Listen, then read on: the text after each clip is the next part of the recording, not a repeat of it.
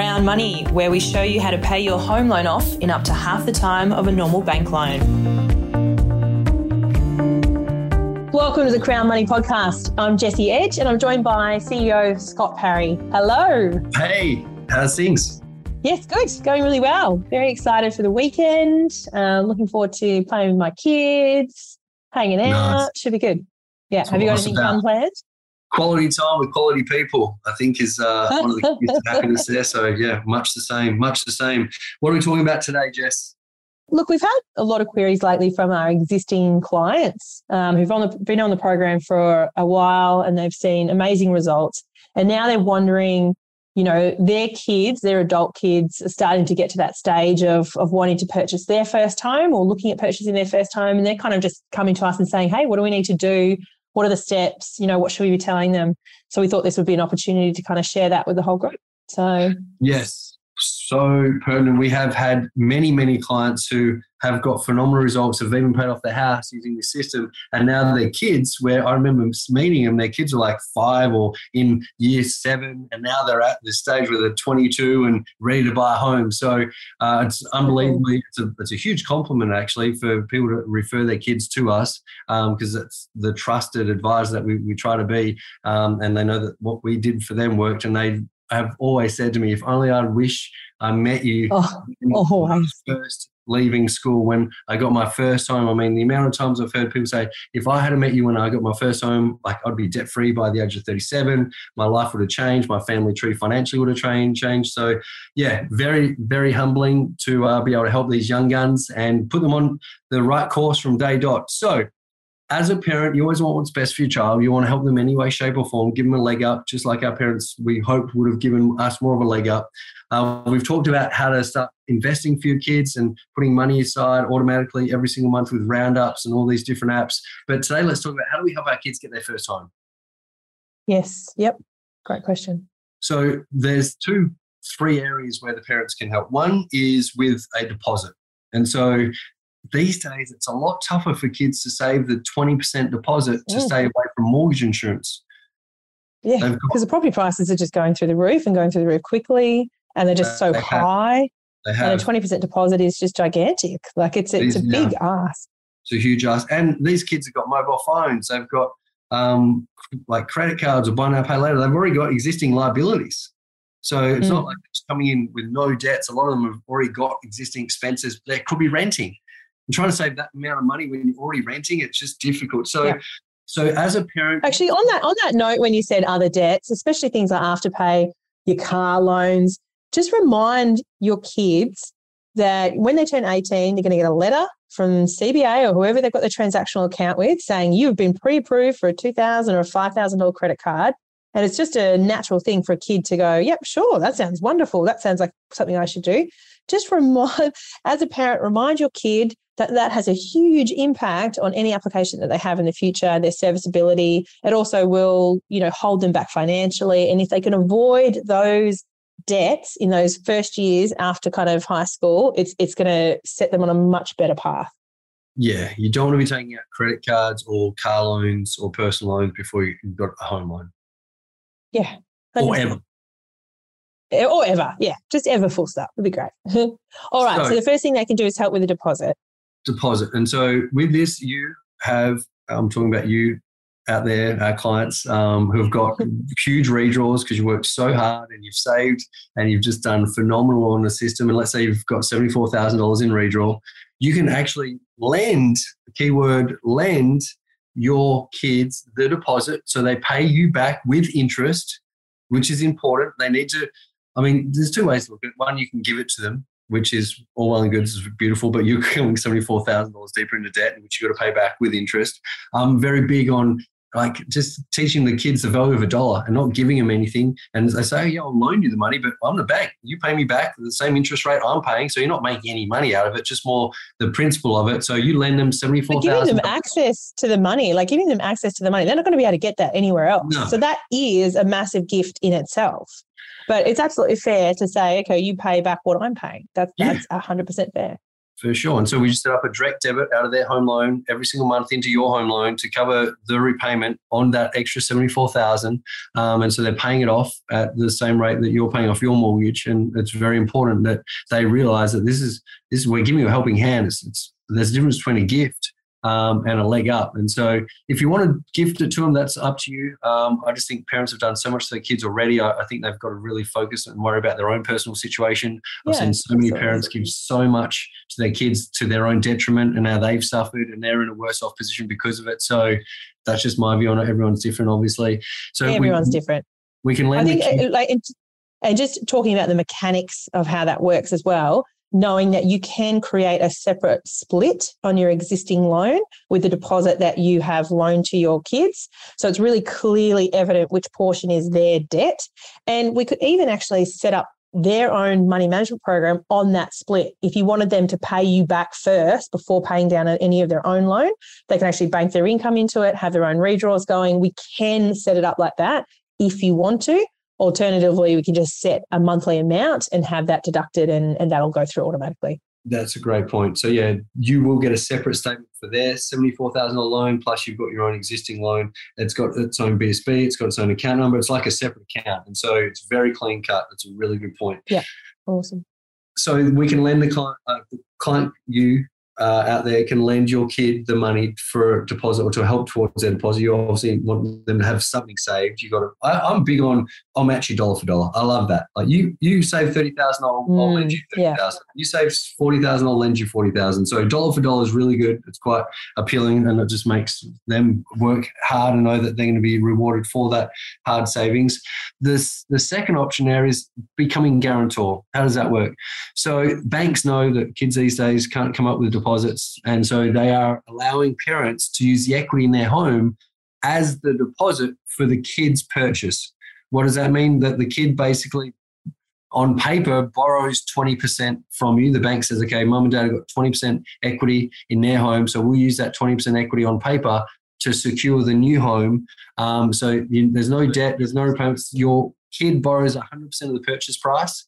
So if they're borrowing a $500,000 house, they borrow $500,000, but the bank basically takes a second mortgage over your house for $100,000, which is 20% of the $500,000 purchase. And so there's no repayments going across your kids and you.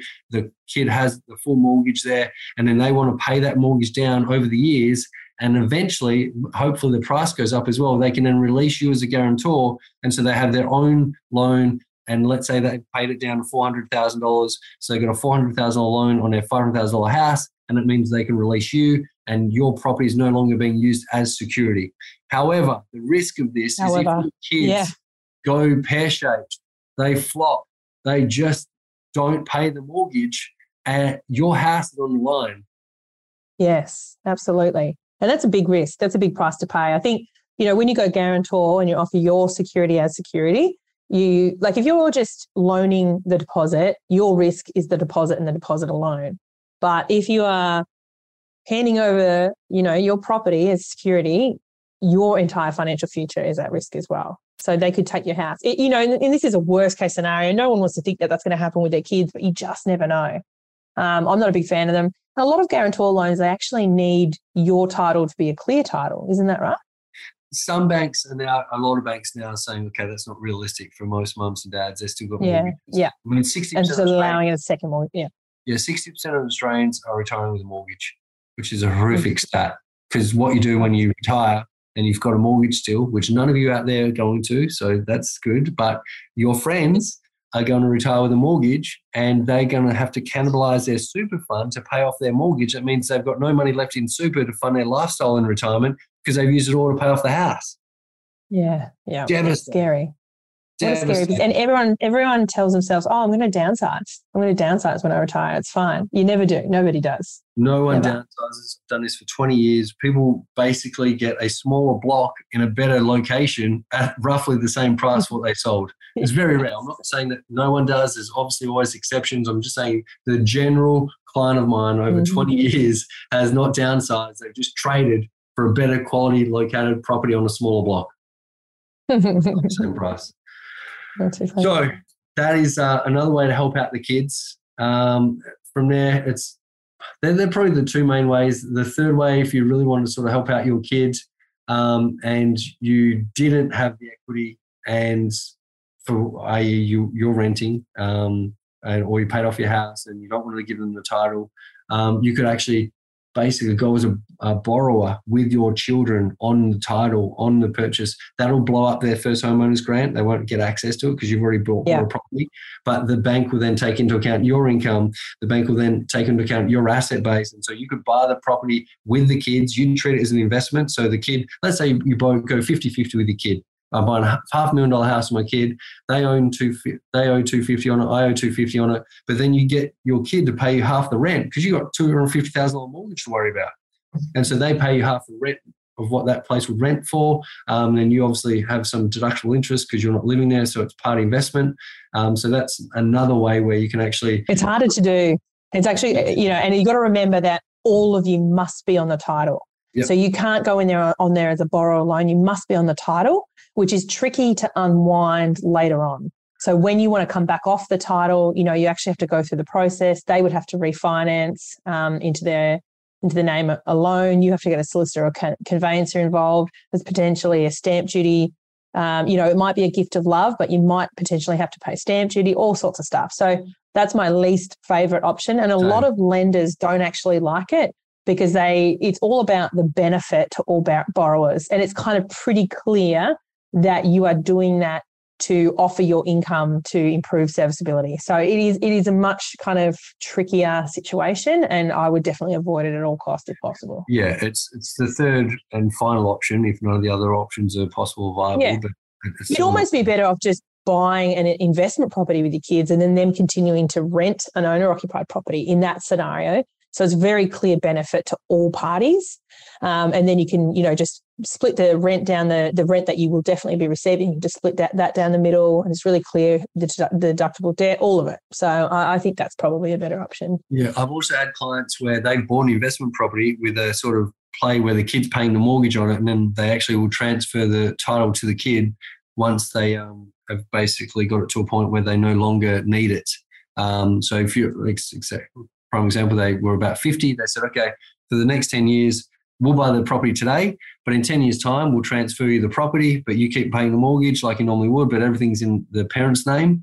And because the child didn't have enough income to service the full debt for the house that they wanted. So they got the better, bigger house now. The parents got the actual tax deductions on the interest that they paid. Yeah.